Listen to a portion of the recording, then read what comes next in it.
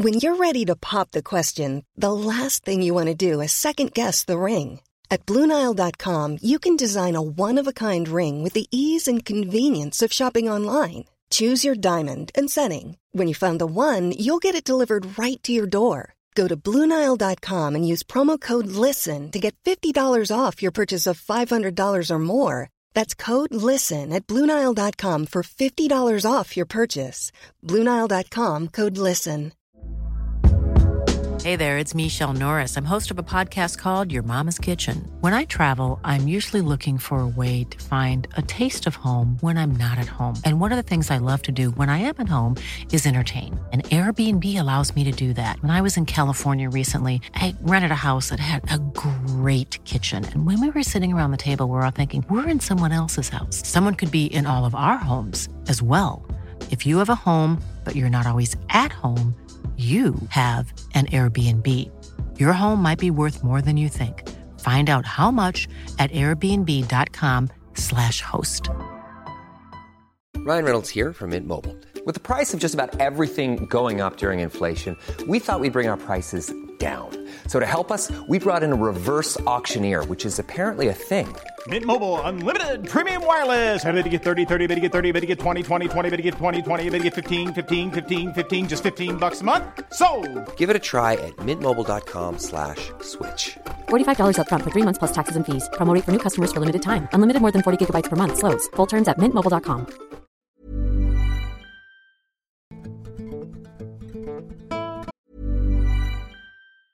I'm Sandra, and I'm just the professional your small business was looking for. But you didn't hire me because you didn't use LinkedIn Jobs. LinkedIn has professionals you can't find anywhere else, including those who aren't actively looking for a new job, but might be open to the perfect role, like me. In a given month, over 70% of LinkedIn users don't visit other leading job sites. So if you're not looking on LinkedIn, you'll miss out on great candidates like Sandra. Start hiring professionals like a professional. Post your free job on linkedin.com/people today. If you're looking for plump lips that last, you need to know about Juvederm lip fillers. With Juvederm Volbella XC and Juvederm Ultra XC, your lip look, whether it's subtle or bold, can last up to 1 full year with optimal treatment and no additional maintenance. Find a licensed specialist and see if it's right for you at Juvederm.com today. That's JUVEDERM.com. Add fullness to lips in adults over 21 with Juvederm Volbella XC or Juvederm Ultra XC. Do not use if you have severe allergies or a history of severe allergic reactions, or if you're allergic to lidocaine or the proteins used in Juvederm. Tell your doctor if you have a history of scarring or taking medicines that decrease the body's immune response or that can prolong bleeding. Common side effects include injection site redness, swelling, pain, tenderness, firmness, lumps, bumps, bruising, discoloration, or itching. As with all fillers, there's a rare risk of unintentional injection into a blood vessel, which can cause vision abnormalities, blindness, stroke, temporary scabs, or scarring. For full, important safety information, visit Juvederm.com. I lived in a forested part of a coal mining town where my grandfather built a log cabin. As a teenager, I didn't sleep much for whatever reason. Because of that, I would go for walks at night. Nothing too strange ever happened except an occasional whistling noise that I would only hear during my walks. Not when I'm sitting on the deck or wandering the yard. I'm not sure if this is even related to the following event. One night I was talking with my grandfather in his office about that unfamiliar sound. He usually always had an answer, but not this time. We joked around about its possible origins, and then I said good night. My phone had been dead for a few hours at this point, but midway down the steps, it turned on and started playing Walking After Midnight by Patsy Cline, but only the I'm Always Walking After Midnight, Searching for You, part before shutting off again. My phone has been dead for at least 2 hours at this point, and that was not the last song I was listening to. I tried turning it back on to see if maybe I was mistaken that it died, but it flashed the dead battery symbol for a moment before going black again. Then my grandfather, whose office is only a few feet from the steps, calls out another fun fact. Patsy Cline died in a plane crash on my birthday. Obviously, I didn't go for a walk that night or at all until I got a dog. If this story is interesting at all, I have more that may or may not be connected to this event.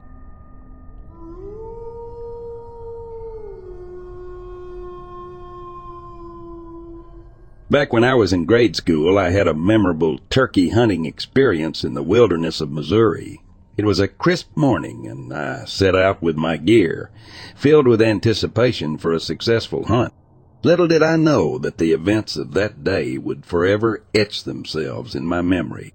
As I patiently waited in my concealed spot, hoping to catch a glimpse of a turkey, I noticed a sudden burst of movement in the distance. A deer darted through the underbrush, pursued closely by two energetic coonhounds. Startled, I watched as they disappeared into the wilderness, leaving me intrigued by their unexpected presence. A couple of minutes passed, and to my surprise, a solid black figure emerged from the shadows, following the path of the deer and hounds. Assuming it was another dog, I thought nothing of it and continued to wait for my chance at a turkey. However, as time ticked by, an inexplicable sensation washed over me, tingling the hairs on the back of my neck. Something felt off. Instinctively, I turned around, a shiver of unease running down my spine. And there it was, a mere 10 yards away, steadily advancing towards me, utter silence enveloping its presence. The sight before me was striking. An ebony creature with piercing eyes, making its way towards me with an uncanny grace. Its movements were fluid, and the absence of sound intensified the eerie encounter. I stood there, frozen in awe and confusion, unsure of what lay before me. In that fleeting moment, the black enigma altered its course, as if startled by my sudden awareness. With a quick change of direction, its tail dropped to the ground, forming a slight curl, a telltale sign of feline instincts. It was a sight that I would forever remember, a black crawler, a creature whose existence was often denied by the conservation authorities at the time, despite numerous reported sightings. In retrospect, I speculated that the majestic predator must have been drawn to the motion of my decoy as I walked through the brush. Perhaps it perceived the decoy as potential prey, silently stalking its simulated target. But my inadvertent turn had disrupted its plan, causing it to retreat into the wilderness, leaving me both relieved and intrigued by the encounter.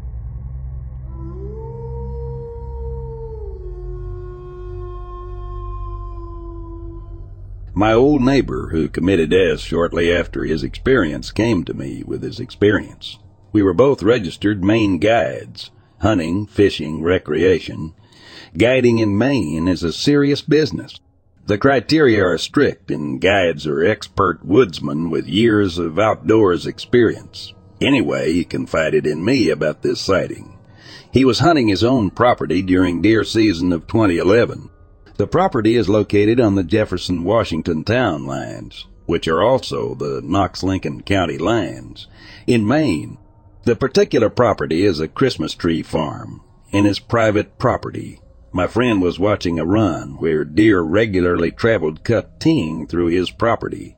He observed for about a minute a bipedal creature walking, with its upper body well above his Christmas trees. It had a wolf's head, was muscular and covered in hair, but walking like a man. At the end of the sighting, the creature dropped to all fours and took off down the run. He was shaking when he told me the story, and based upon my few years working in law enforcement, I don't believe he was lying. Both of us guided for bear hunters at the time, and I know he was very familiar with bears and Maine wildlife in general. He made a particular emphasis on the pointed ears. He said it looked like a werewolf. In Maine, people do see these things and generally call them wendigo. After that sighting, I carried a firearm going to my barn at night. I am certain that he told me the truth. Unfortunately, he, for some reason, committed it shortly after he told me about the sighting, which was very fresh at the time. The area has some large tracts of woods with very limited access due to private property. There's a stream passing through the area and some high ridges. Also, old cellar holes and stone walls are scattered throughout the forest behind the property. Food sources are plentiful in the area. with old apple trees, berry patches, deer, turkey, snowshoe hares. Bears are present in the area, but not in huge numbers. Moose are also present, but again not in huge numbers. While I still own a house very near the spot, I have moved to South Dakota and have no intention of moving back to Maine due to political, economic reasons. I am curious if other Maine folks have seen these things. It seems to me that people have, but always in hushed conversations about an uncle.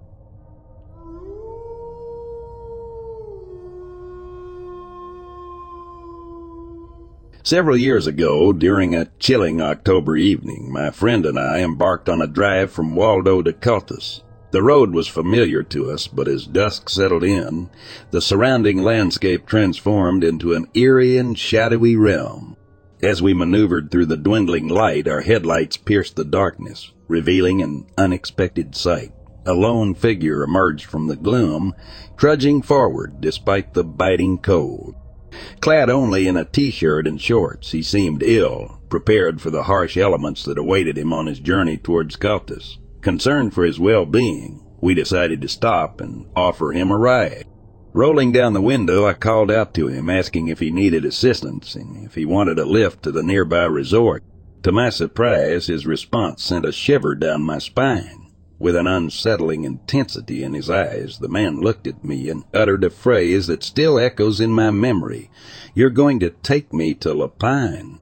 His words were laced with an inexplicable demand, as if he expected nothing less than compliance.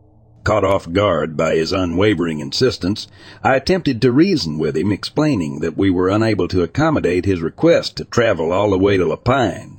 I offered to drop him off at the resort, which was a more reasonable distance. However, his response was far from what I expected. In an alarming twist, the man swiftly produced a pocket knife, the glint of the blade reflecting the fading light. He repeated his demand with a chilling certainty. "You're taking me to Lapine." The gravity of the situation suddenly became all too real, and the adrenaline surged through my veins. Maintaining a calm facade, I assessed the situation and made a quick decision. Sensing the potential danger, I chose to prioritize our safety and promptly drove away, leaving the mysterious man to his solitary trek in the desolate darkness.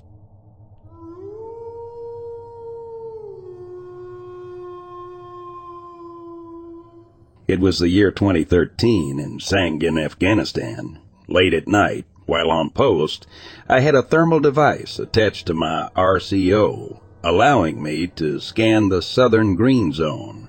Out of nowhere, a bright white blip materialized in the sky. It didn't appear to have flown in from any direction, but rather emerged within my thermal view. Intrigued, I paused my observation through the scope and noticed that the blip transformed into a hovering red light.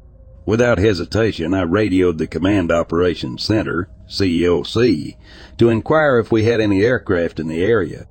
They confirmed that we didn't, and my comrade on post also witnessed the peculiar sight. Post 3 radioed in as well, validating that they too had visual contact with the object. The object started moving in an unconventional triangular pattern, intermittently pausing to hover before resuming its triangular routines. Suddenly it accelerated, zooming away at an incredible speed, seemingly transitioning from a standstill to Mach 1 in an instant, and then it vanished. None of us could explain what we had just witnessed. Surprisingly, the object would reappear in different locations at random intervals throughout our deployment. Considering we had only about 100 personnel on the forward operating base, FOB, news of the sighting spread rapidly. Many of the guys on post during the winter would catch glimpses of it as well. At times, we would even gather near the walls to catch another glimpse of this enigmatic phenomenon. It was an undeniably strange occurrence, and I found solace in the fact that others had also witnessed it.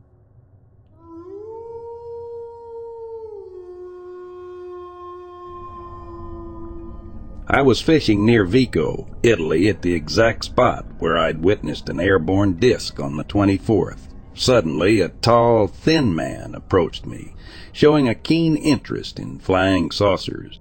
He even offered me a cigarette with a gold tip, but as soon as I smoked it, it made me sick, and he callously threw it into the water. After this strange encounter, he simply walked away. I began to fear that someone was trying to silence me, so I decided to take action. I went directly to the public prosecutor's office in the town of Lucca and provided a detailed statement about my UFO experience, ensuring that it was documented and officially on record.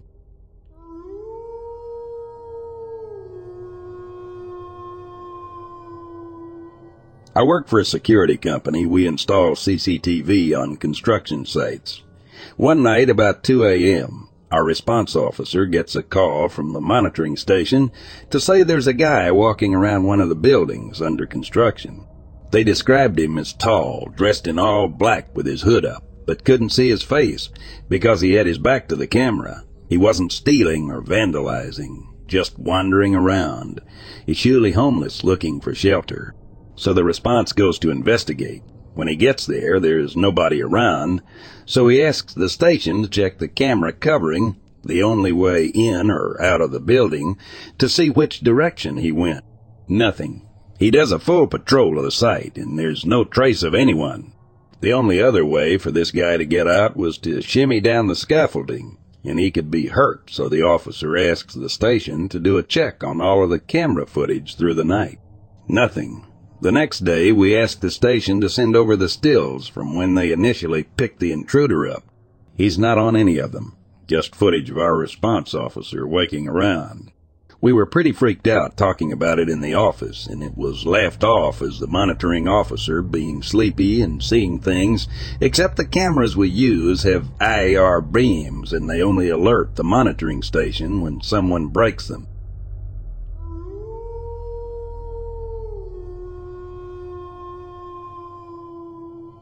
It was a 2 a.m. type late on a Friday night after a party. Me and her, both 18, are at the local state park admiring the moonlight and each other's private parts at the lakeside. I hear slow, calculated footsteps behind us, the kind of slow that makes you think someone is trying to hide their approach. I don't remember if it was crunchy leaves or what that gave them away, but I'm just glad I turned around. I look back and see 2 shadow figures were there, coming towards us from the road and maybe 50 yards away. My car was behind them, and we are definitely the only people in the entire park at this time late at night. I stand up and I say out loud something like, "Guys, what's up?" They don't respond, but keep moving towards us until I say to them with a little more tension, "Stop moving." They stop maybe 30 feet from us and are a little more visible now. One's got a tank top and camo pants. The other has full camo pants and jacket and what I'm pretty sure was a black paintball mask. Tank top guy starts with, "Hey guys, sorry, we didn't mean to scare you," then says they were just noticing my car parked there illegally and that cop's ticket all the time here at night. So I said thank you for letting us know, but then they didn't move. Awkward silence. I said great thank you. Again, and still nothing except Tank Top tried to talk about parking tickets again. I noticed Paintball Mask had his hands stuffed in his jacket pockets, so I thought it was time to ask him to remove them. Another awkward silence. Of course he didn't, so I asked him again. Another silence. He finally removed them, and that was it. The guys walked away and kind of just disappeared into the woods. We ran to our car, spooked, and couldn't stop checking in the rearview mirror the whole way out of the park. We checked the computer when we got home and found out all kinds of complaints were being made there about assaults on couples at night. In the 80s, there was a serial murderer on couples there, too, who'd never been caught. All around spooky, and until now, I unnecessary laser, focus hearing behind me at night.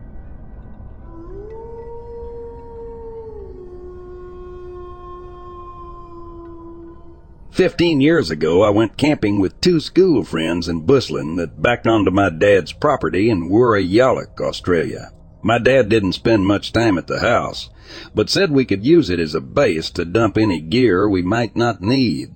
He also gave me a heads up that he might creep up to our campsite that night and scare the guys I was with. We hiked from the house for about 4 hours through very dense bush, where we found a clearing and decided to set up our camp. Looking around the place for firewood, we kept turning up a lot of old bones. Some so old they almost looked like wood. We concluded that due to the land once being used for farming, it was likely they were cow bones. We came up with a few more theories for the sake of scaring each other, then built our fire, even burning a couple of the wood, like bones just to see what would happen, and settled in. I was woken up by one of my buddies at about 1 a.m. who said he swears he saw a torchlight on the tent wall. Excellent, I thought. We sat in silence for a few minutes before the light came back. This was great. I really hammed it up, making up stories about murders in the area and escaped prisoners. The light from the torch fixed on our tent, then switched off. We could hear leaves and sticks moving around outside, and my buddies were on the verge of tears. Then we started hearing whispering outside, as well as some low mumbling. Dad had brought some friends in on the prank. Dedicated. The torchlight came back on and pressed right up to the tent wall, and a hand began tapping across the top while the whispering continued. My dad had brought some friends in on the prank and convinced them to walk 4 hours through dense scrub in the middle of the night just to shine a torch on our tent. I started to panic. Then it just stopped completely. About an hour after it began, we sat in total silence, aside from the sobbing of my buddies, and at dawn packed up and got the F out. We got back to the house, and Dad was there. He apologized and said he'd planned to come out and see us last night, but fell asleep at his girlfriend's house. We told him about what happened, and he was genuinely dumbfounded. Interestingly, I went back to the spot a couple of years ago after telling this story to a friend. We found a small shack made of corrugated iron pockmarked with bullet holes, a 44-gallon drum full of burned clothes, a pile of firewood, and 2 axes. Who knows if it's related, but it was creepy.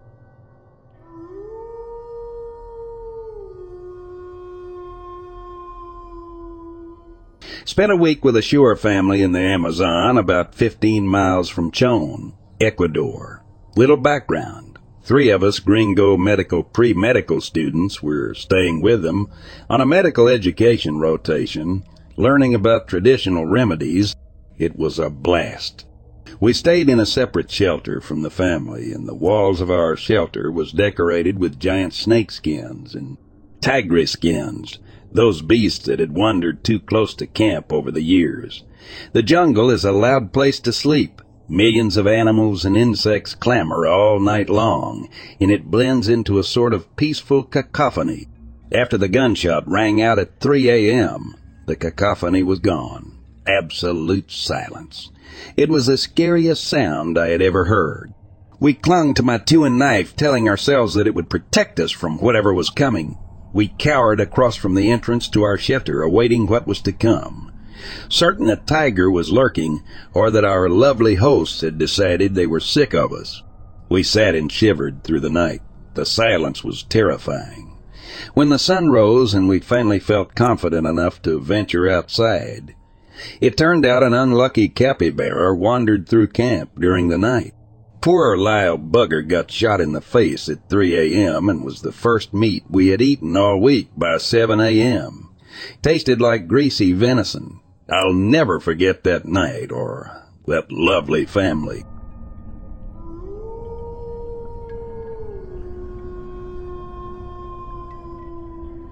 I'm typing this just as I got home, and I'm getting more creeped out the more I think about this. So me and 2 friends were in the woods at a sort of park just outside of town. There's a cool scrapyard with a bunch of old quarry equipment that we were checking out. And by the time we're about to leave, it's gone from dusk to dark. We use the flashlights on our phone to navigate out of the scrapyard until we get to the trail. Getting ready for a 10-minute walkout, we decide to cut the lights and see if our eyes will adjust. This scrapyard's in an open part of the woods, and we were just going back into the tree line on the trail when I heard a stick crack and leaves rustling right to our left, about 5 feet in front of us right off the trail. Not knowing what this was, I stopped walking for a sec to make sure I wasn't just hearing things. I couldn't really see anything, but as I was pulling out my phone to turn on the flashlight, this weird, deep but loud growl came from right in front of us. Right away, we all just sprinted away and back towards the scrapyard. We decided to go through the scrapyard and onto the trail on the other side that led right out to the road, but 15 men walk away from the parking lot where my car was. When we got back to my car, there was a police car parked in front of me, blocking my car off. We saw the cop at the entrance to the trails with a flashlight on and waited for her to come to us. She asked us if we had seen a person in the woods and described him as 5'7", wearing all black with long blonde hair. We asked her if he was missing, and she said no, he's not a missing person, but they're looking for him. We told her we hadn't, and she took our names and we left. Upon leaving, we saw a total of 11 cop cars spread out, some together, along this road beside the woods. I originally thought that we encountered a black bear, however. My friend who was with us hunts a lot and said it definitely wasn't a bear, and in fact he had never heard an animal make a growl like that before. And I have to admit, neither have I. The growl sounded weirdly human, almost too perfectly scary. Plus, if it was a bear, by running away, we would have been mauled. I am really confused and honestly creeped out. We've looked at several videos of different animals growling, but there's not too many where I live. Was it the guy the police were looking for? Was he insane or something? If it was this guy who growled at us, why? We are going back to the spot tomorrow, this time with some bear mace and knives, etc., just in case, to see if we can find any bear paw prints anywhere around. Update 1. According to our local Facebook groups, it was just a guy who was lost, and police located him about half an hour after we left. We did tell the police about where we heard the bear. Maybe it was something else. Maybe the guy was actually crazy, going back there in half an hour. I'll keep updating. Update 2. We went back to the spot this morning and spent about an hour looking around for any clues as to what was growling at us. We couldn't see any prints or anything indicating something else was there. At this point, we're all still confused, and I think it's gonna stay that way.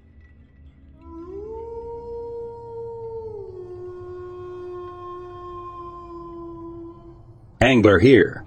One night, while at my favorite fishing spot, my friend and I heard a noise. Now this sounded like some rustling about 10 feet or 3 meters away in some bushes. Now my friend called it off as just a rabbit, but I insisted on listening. Now that was no rabbit, but instead steps. Well, in the region I'm from, we have quite a lot of coyotes. So we pass it off as a mangy, curious beast catching a glimpse of our fire. So, to progress the night and feel easy, we began to make noise and toss sticks and rocks to the bush. After a lengthy sit by the fire and a few more pops, we headed home, leaving a few belongings behind. Well, when we returned the next day to retrieve our left belongings, we noticed 2 sets of tracks. One large, one small. These, my friends, belonged to cats. Oh yes, one mighty big cat and her cub. The feeling I had in my stomach was not due to the beverages from the night before, but the feeling of cheating death.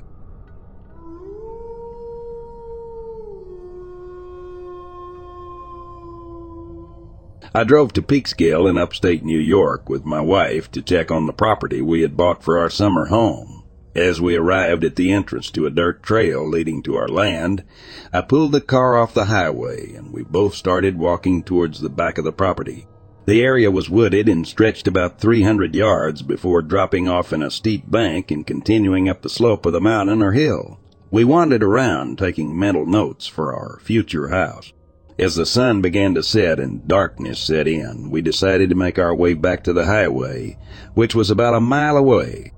It was then that my wife called my attention to a light shining through the trees. In a particularly good mood and feeling calm and absent minded, I didn't hesitate and started walking towards the light. We walked for about 200 feet until we reached a large rock. Suddenly we noticed a shiny, brassy-like object on the ground or slightly above it, accompanied by a figure standing next to it.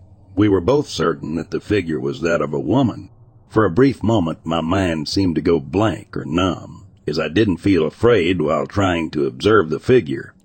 I wanted to take a peek inside the object, as its port or door was open. However, the interior appeared hazy or misty. Through the port, I could only make out a few glass, like rods with bluish spheres on their ends. There were also some black pipes visible. The top of the object had a brassy color with a dimpled or hammered texture, while the bottom had a peculiar gleam similar to stainless steel, dull and shiny at the same time. Pipes extended from the bottom of the top and went down to the edge of the object. The female entity standing nearby wore a black rubber-like hood that reached halfway down her back, and it seemed inflated, as I could observe it pulsating or changing in size. The woman's fingers appeared unusually flexible, as I thought I saw them bending in a wrong way, although I couldn't be certain if it was due to the strange lighting. She held a tube in one hand, which connected to the port, and a black box with an attached wire in the other. Her face was covered by a plastic-like mask, and she wore goggles. The woman's eyes seemed luminous, shining through the dark goggles. It was at that moment that the realization struck me that this was not something to casually observe, and I began trembling like a leaf. My wife held onto my hand so tightly it hurt, seemingly frozen in place. I tugged at her, but she remained stiff as a board and wouldn't budge until I forcefully shook her. I half dragged her into the car, started the engine, and sped away from there. After driving for about 3 miles, I stopped to check on my wife. She was pale as a sheet, her mouth moving, but unable to form words. I restarted the car, but found that I couldn't drive due to my feet and legs shaking uncontrollably. Later examination of the location revealed signs that a heavy oval object had been there at some point, or perhaps the area had been trampled over.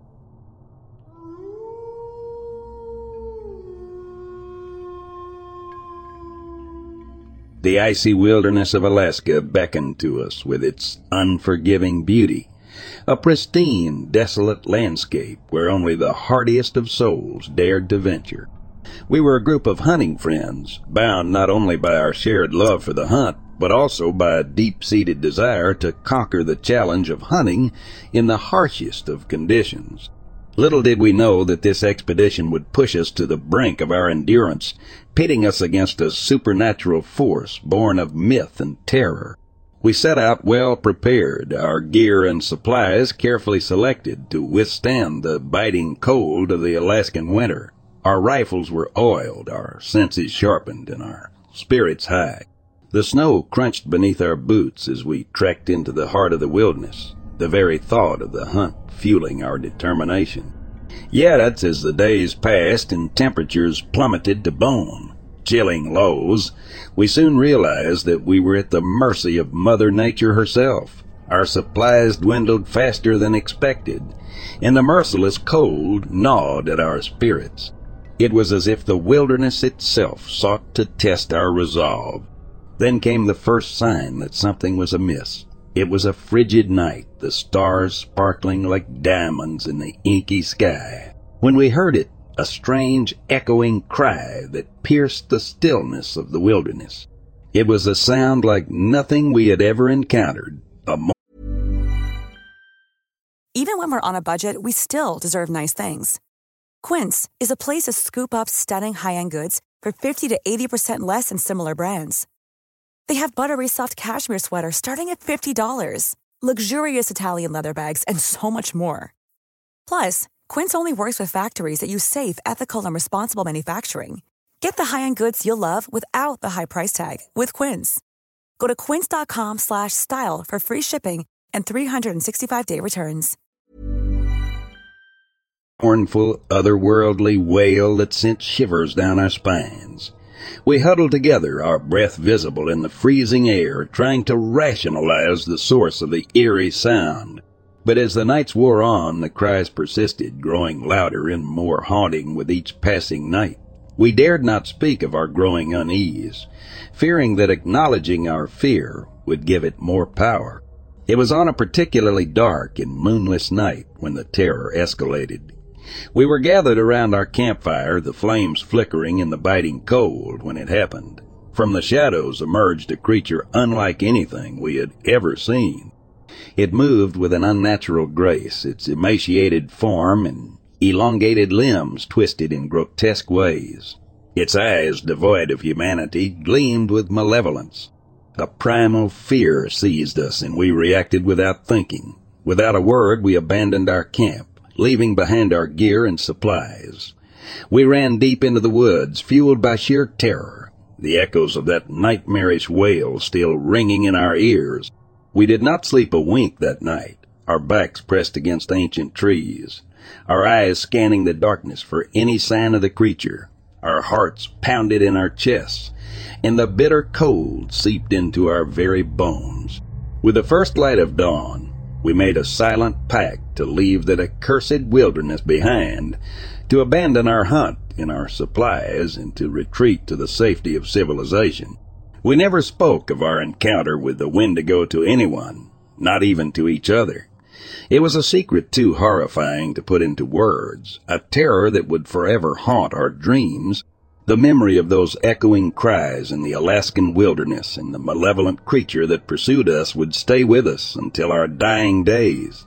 A tale of survival, unspeakable fear, and a decision to leave behind the unexplainable horrors that lurked in the frozen depths of the wild.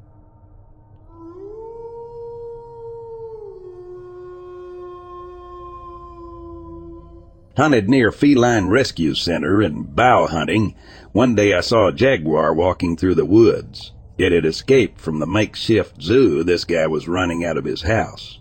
I told him his cat was out in the woods. He denies it and said that it was still in the fence, although he had a quarter of beef hanging on the outside of his fence, trying to get it to come back. It was out for several weeks, and other people in the area saw it as well. It was even a story in the local paper.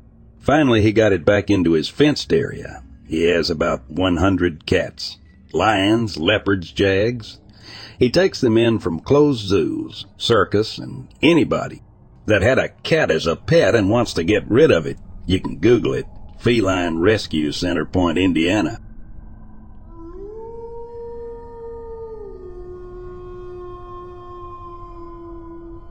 My old friend's family has a vacation house on the Hood Canal of the Puget Sound. It is out in the wilderness with 70-plus acres of land. Only other residents are some cousins, friends, and the landlord. Anyways, me and my friend were driving his all-terrain vehicle through the forest.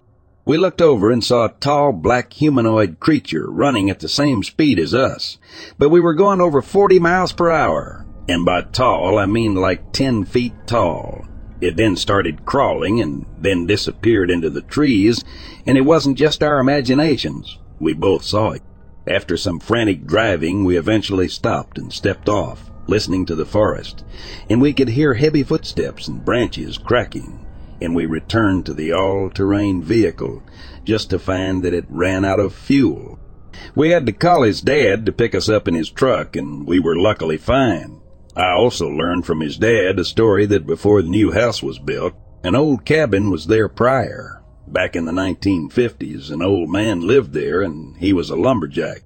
He was a stereotypical get-off-my-lawn old angry man.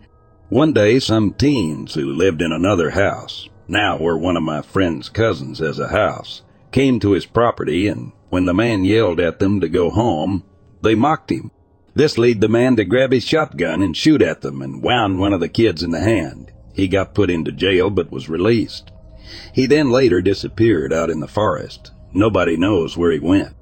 He either got crushed by a tree he cut down or something much worse happened to him out there. My friend tells me stories all the time about things he sees out there. His own regular house back in the city is also haunted. It's a mansion built in 1909, and even myself has experienced many wild things there. Like figures and voices, also his whole family tells how they hear things falling over upstairs when alone sometimes.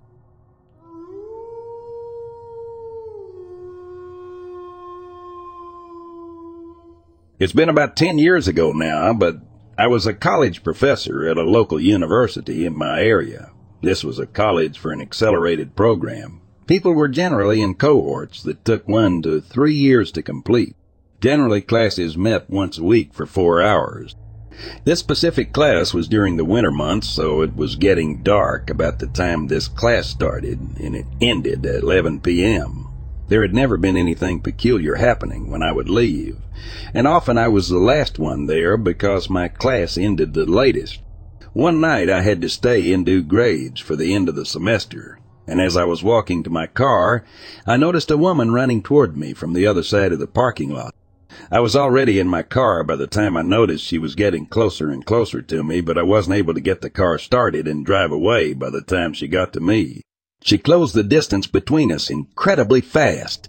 She was yelling, but I couldn't understand what she was saying. She didn't have on much, as it looked like she was wearing biker shorts that hit above the knee, a tight-fitting tank top, and flip-flops. It was an unseasonably warm January, but it still wasn't warm outside. I barely cracked the window so I could ask if she was okay. I would never have forgiven myself if I drove away and she was actually in distress and needed help. She kept telling me that she needed a ride to the gas station. I was not letting her in my car. I told her I wasn't able to give her a ride. She then put her hand into the crack in the window, but it wasn't enough for her to get her whole hand in. I told her to leave and that I was driving off. She did stood in front of my car with her hands on the hood and was refusing to let me drive. I was genuinely concerned that maybe someone was after her, but I started to get very uncomfortable and got a very eerie feeling about this point in the interaction. She started telling me that she just needed cigarettes and didn't understand why I couldn't give her a ride. I told her I was unable to do that and that I was going to call the police and I was going to drive away. I'm not exactly sure how I maneuvered my car, and I was able to reverse from where she was standing, and then I was able to make a very fast U-turn and leave the parking lot. I did call the police department and reported this entire situation, but I'm sure the woman was gone by the time the police arrived.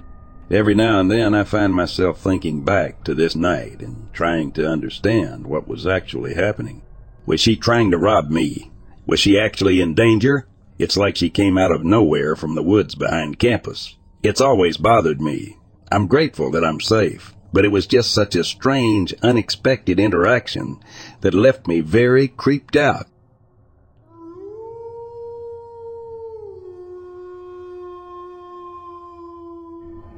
I've got something pretty freaky.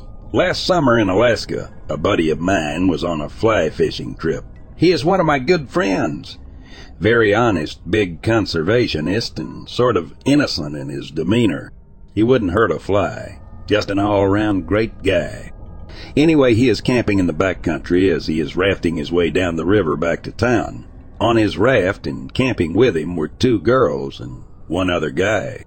So one night on this trip, they are camping and hanging out at the fire and pretty close to going to sleep. So they are working on putting the fire out. At this point, everyone at camp saw the silhouette of a stocky man and a dog. From what my friend says, this man starts mumbling at them, and they can't tell what he's saying. He is about 20 feet away from my buddy and his campmates. My friend and the other guy go to confront him. He seemed like he was in a panic, and my friend said there was definitely something wrong with him mentally. He starts talking about how he is a messenger from God and how he had the solution. No one knew what he was talking about. He ends up walking his way back to the campsite, to the dismay of the group. The girls are obviously freaked out and scared and told my friend he needed to leave.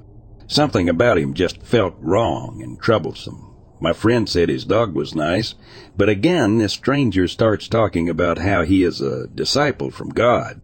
Then he pulled out a gaming laptop and started showing my friend some code he wrote, but didn't pay too much attention to.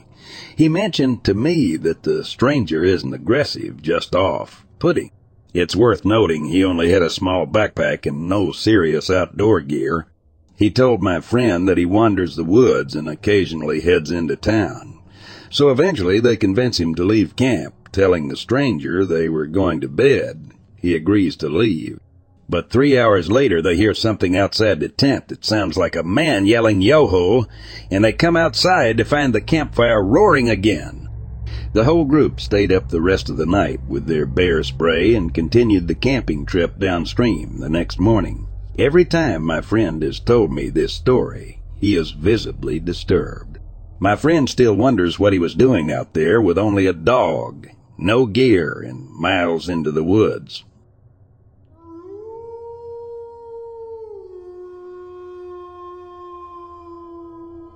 I'm from the Netherlands, and this happened to me. I hope someone can help me out because it has been haunting me for years now. When I was younger, I always had this feeling someone was standing behind me, and I saw black shadows every morning. I stopped seeing them and moved on until this happened. One night I saw this figure in the middle of my room against the wall. It was very tall, like 9 feet or something. Very skinny, like you could see his ribs and spine. Had gray blackish skin. It had big black eyes and a lurking smile with sharp teeth. It had very long limbs, arms, legs, feet, hands. I remember it had a chain around its neck and it had little horns. It was very slow. At that time I was in an abusive relationship and I was very depressed. It seemed to haunt me every time I got into a new relationship. If I brought my girlfriend home, my behavior changed. I got grumpy and irritated, and if she gave me love, I got terrified. My whole body started to shake, and talking was hard. When we broke up, everything was fine again, and I could leave it behind. After years, I started dating again.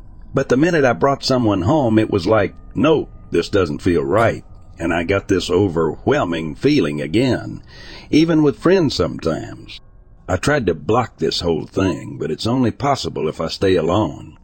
My sister saw it standing on the stairs to my room one day. She described it the same as how I saw it that one time, but it didn't do anything. She said it just stood there. After a while, I met this girl. She said she was spiritual and locked it in a spell jar after I got a panic attack again. We broke up and it felt like something was missing. I saw the jar and immediately opened it. What could this be? That one time was the only time I saw it. But I feel his presence now and then. It's like I could imagine it next to me. I just hope someone can help. I'm not scared of it anymore because it's harmless, so far as I know. It's just still in my mind. I had multiple theories about what it could be, like a lost soul or something. Weirdly, it is quiet now. I do have a girlfriend at the moment. Sometimes I thought it was protecting me, if that makes sense. My exes were very abusive and manipulative. My girlfriend now is very supportive, and it's just a healthy relationship, and it is quiet. Other commenters described their own experiences. Pretty much the same thing happened to me. Ditto on the toxic relationship at the time. Pretty sure it was during one of my lowest points depression. Wise, the only thing is this humanoid had a Hamburg-type hat on and a long cape. It was standing over me during a sleep paralysis event and had both of its hands hovering over my chest like it was both trying to keep me from moving and also like stealing my soul. The figure's fingers were extremely long, pale and with sharp tips reminiscent of the pale man from Pan's Labyrinth. Didn't really notice nails, though, just pointy and long fingers. When I was finally able to move, the thing just dissipated into the ceiling. Literally felt like a demon feeding off low vibrational, fearful frequencies. The next comment. I've seen something similar where I grew up, the countryside in Denmark. A tall figure about 2 meters tall or more. Long skinny arms and legs. It didn't do anything, just stared at my buddy and me. A couple of weeks later, my sister and her boyfriend saw the same thing. Not far from where I saw it. They were taking our dog for an evening walk, and suddenly it appeared about 30 meters from them.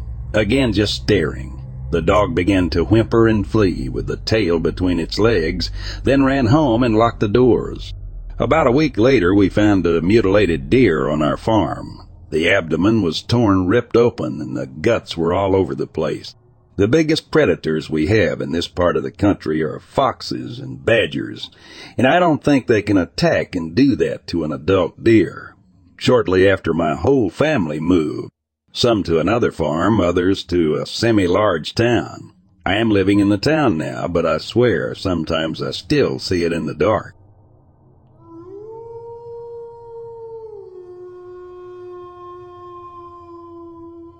Got stalked by a mountain lion on a hike.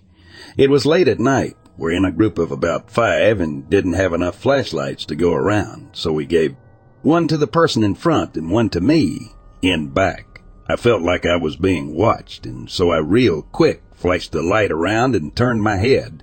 Saw a pair of green eyes attached to a body slink back off the trail a little bit.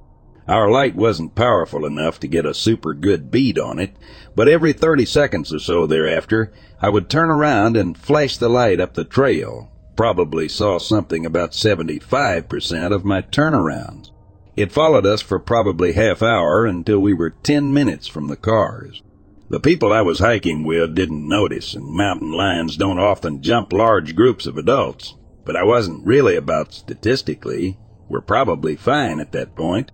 No one else noticed, and I didn't say a word while it was following us. Really didn't want to run the risk of a panic.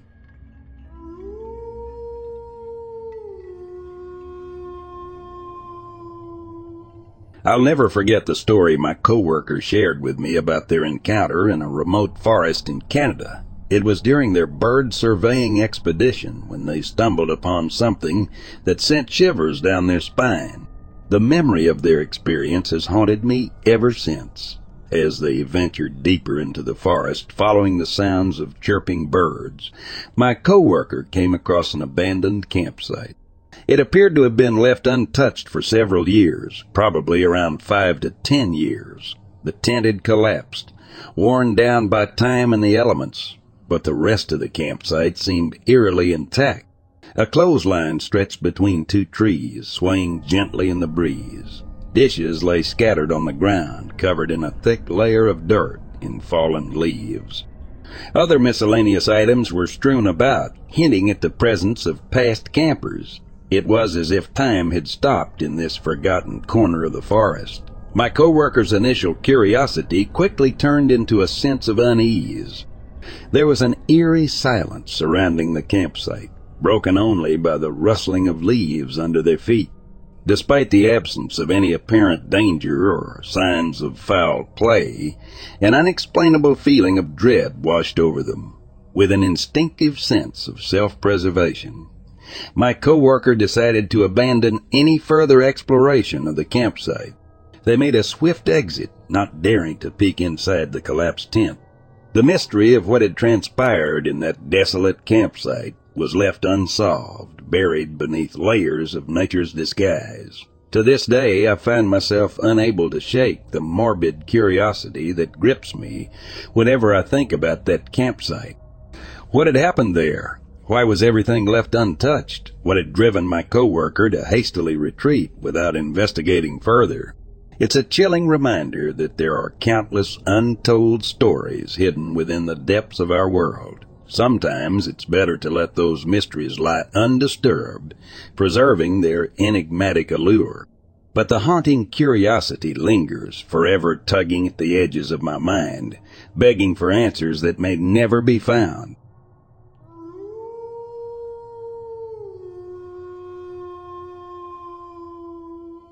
Let's start off with my granddaughter, Anna, who is a toddler with sensitive abilities. I understand if it seems unbelievable, but it is basically being more tuned to unnatural occurrences. I am also sensitive. I began not wanting to be in a room from about 1 month of age. This has severely escalated. She has been waking up anywhere from 2-3 a.m. each night, screaming as if she is terrified and will not go back to sleep until 8-9 a.m. Her parents cannot put her back in her room. She is so terrified. They take her to the main level and attempt to get her back to sleep. When I was watching her about a month ago, I was changing her diaper in her room. She kept looking at the closet door, terrified, and was pointing and trying to tell me something. This has continued. I started to wonder if the old woman who died in this condo may still be around. A little background on her. She was the only woman who died in that home and had a gay son, so she had no grandchildren. I dealt with this myself as a toddler. I had a woman who came out of the closet and stood by my crib, and I know I wasn't the only one to have seen her. I am not sensing anything abnormal or paranormal. I decided to invite the old woman to move on if it was her. I reassured her that the home and its members in it were taking good care of the home and the adults and the baby. I did this 3 weeks ago after baby showed up with superficial scratches. They were on the inside of her arm and looked like a bird's foot. There was a point with 3 lines fanning from it. I questioned my daughter, and she did not know how she got it. She later had the same scratch marks on the side of her neck. I only slept through the first 3 nights after I invited the old lady to move on. Well, let me say all hell has broke loose since I invited the old lady to move on. I had a horrible nightmare that involved someone from beneath the Earth's surface, grabbing my lower legs and attempting to pull me under the surface. I woke up terrified. My husband asked me how I got the horrible bruises on my lower legs. I looked behind my legs. It looked like someone grabbed them. They were finger bruising and other bruises. It weirded me out. I appeared with some odd scratches inside my arms. Then my daughter, then Anya, with a perfectly straight superficial scratch between her eyebrows. As if that weren't bad enough, my other daughter, the youngest, now has started getting bruises. She and I live in the same house, and my other daughter with Anna lives across town.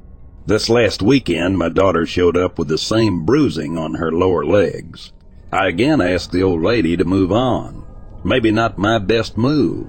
They started having issues with their hot water heater not working.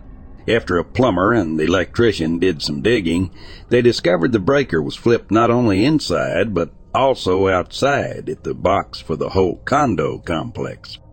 Nobody in that condo unit touched it, and nobody can just walk into my daughter's complex. They had the electric company out 3 times within 12 hours. Well, my daughter took on replacing the upper and lower heating elements with no results. The plumber came out yesterday and thought it was the upper and lower thermostat. He replaced them and still nothing. He thought it was the breakers. The electrician came out and discovered it was not the breakers, but frayed and arching wires that were no longer grounded. He could see there were charred marks on top of the hot water heater. The location of this is under the stairs to the 2nd level, the only interior 2nd floor escape. I discovered there was only one smoke detector on the upper level, located in the hall. The hall heater is under the doorway of Anna room, basically at the landing at the top of the stairs. Her parents would not have been able to reach her safely. The electrician and we are questioning how the electrical wires could have become burned. I now am worried that we are not dealing with the old lady, but maybe something else. We are now having stuff happening at both homes.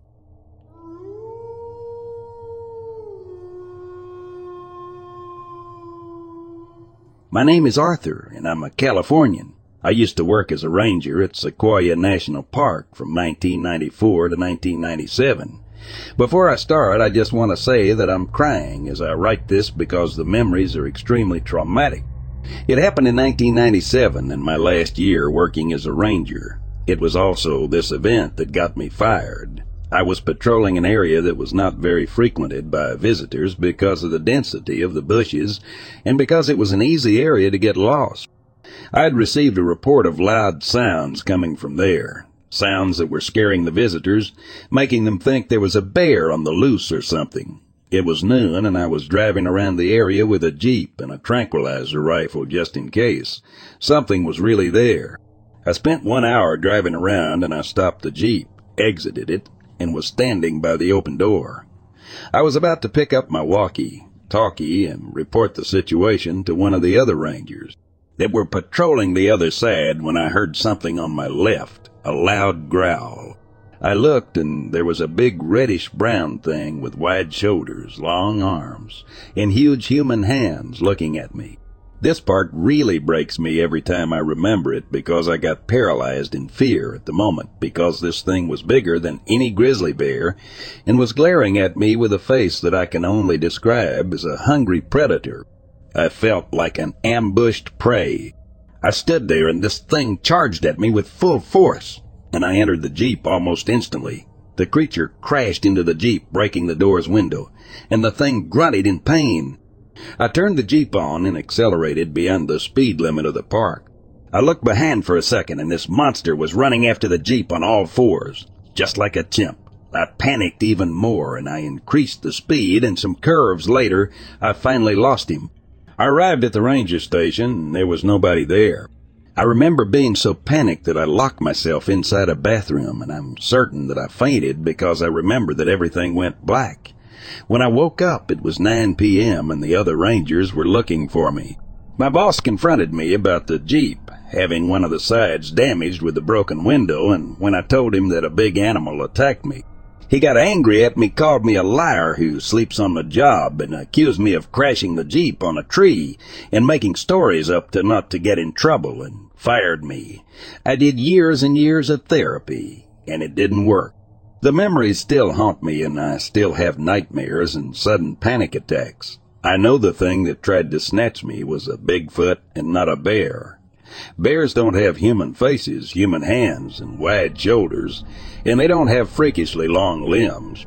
I lived with these memories for more than 20 years, and this is my first time telling the story ever since. Thank you for reading this.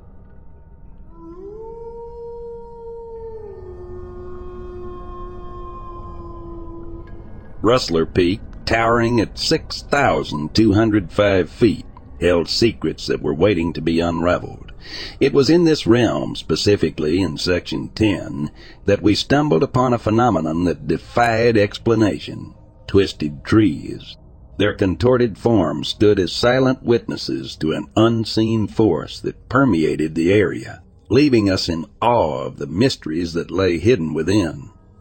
But it was our most recent expedition that etched itself deep within our memories.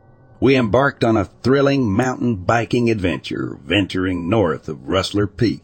The wind whispered through the trees, carrying with it an air of anticipation. Little did we know that the true essence of the unknown was lurking just around the corner. As we pedaled forward, a wave of putrid odor assaulted our senses, overpowering even the freshness of the mountain air. It was a stench unlike anything we had encountered before, a repugnant aroma that twisted our faces in disgust. The smell permeated the very essence of the landscape, seeping into our souls and leaving an indelible mark. Curiosity mingled with apprehension as we explored further, following the trail of this peculiar scent. It was not the smell of decay or death, but rather something altogether inexplicable. The intensity grew with each passing moment, casting a shadow of unease over our adventurous spirit. The landscape shifted before our eyes, the atmosphere thick with an otherworldly presence. We were no longer just mountain bikers traversing the terrain. We had become explorers of the unknown, unraveling the enigma that surrounded us. The scent guided our path, leading us deeper into the heart of mystery. With every pedal stroke, our hearts raced, a mixture of exhilaration and trepidation coursing through our veins. The unseen force that had twisted the trees seemed to manifest itself in this inexplicable odor, pulling us further into its enigmatic embrace.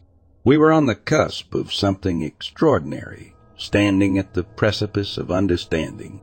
But alas, the answers eluded us. The source of the odor remained concealed, teasing us with its presence, yet refusing to reveal itself fully. We were left with a sense of awe and wonder, our minds buzzing with questions that would remain unanswered. 4 years may have passed since that encounter, but the memories are as vivid as if they had happened yesterday. Rustler Peak, with its twisted trees and unexplained odors, continues to beckon to us. A reminder that the world we inhabit is teeming with mysteries waiting to be discovered. As I reminisce about those moments, a spark of curiosity ignites within me, urging me to seek out new adventures, to delve deeper into the realms of the unknown. Rustler Peak has imprinted itself upon my soul, forever reminding me that there is more to this world than meets the eye, a tapestry of wonder and perplexity that begs to be explored.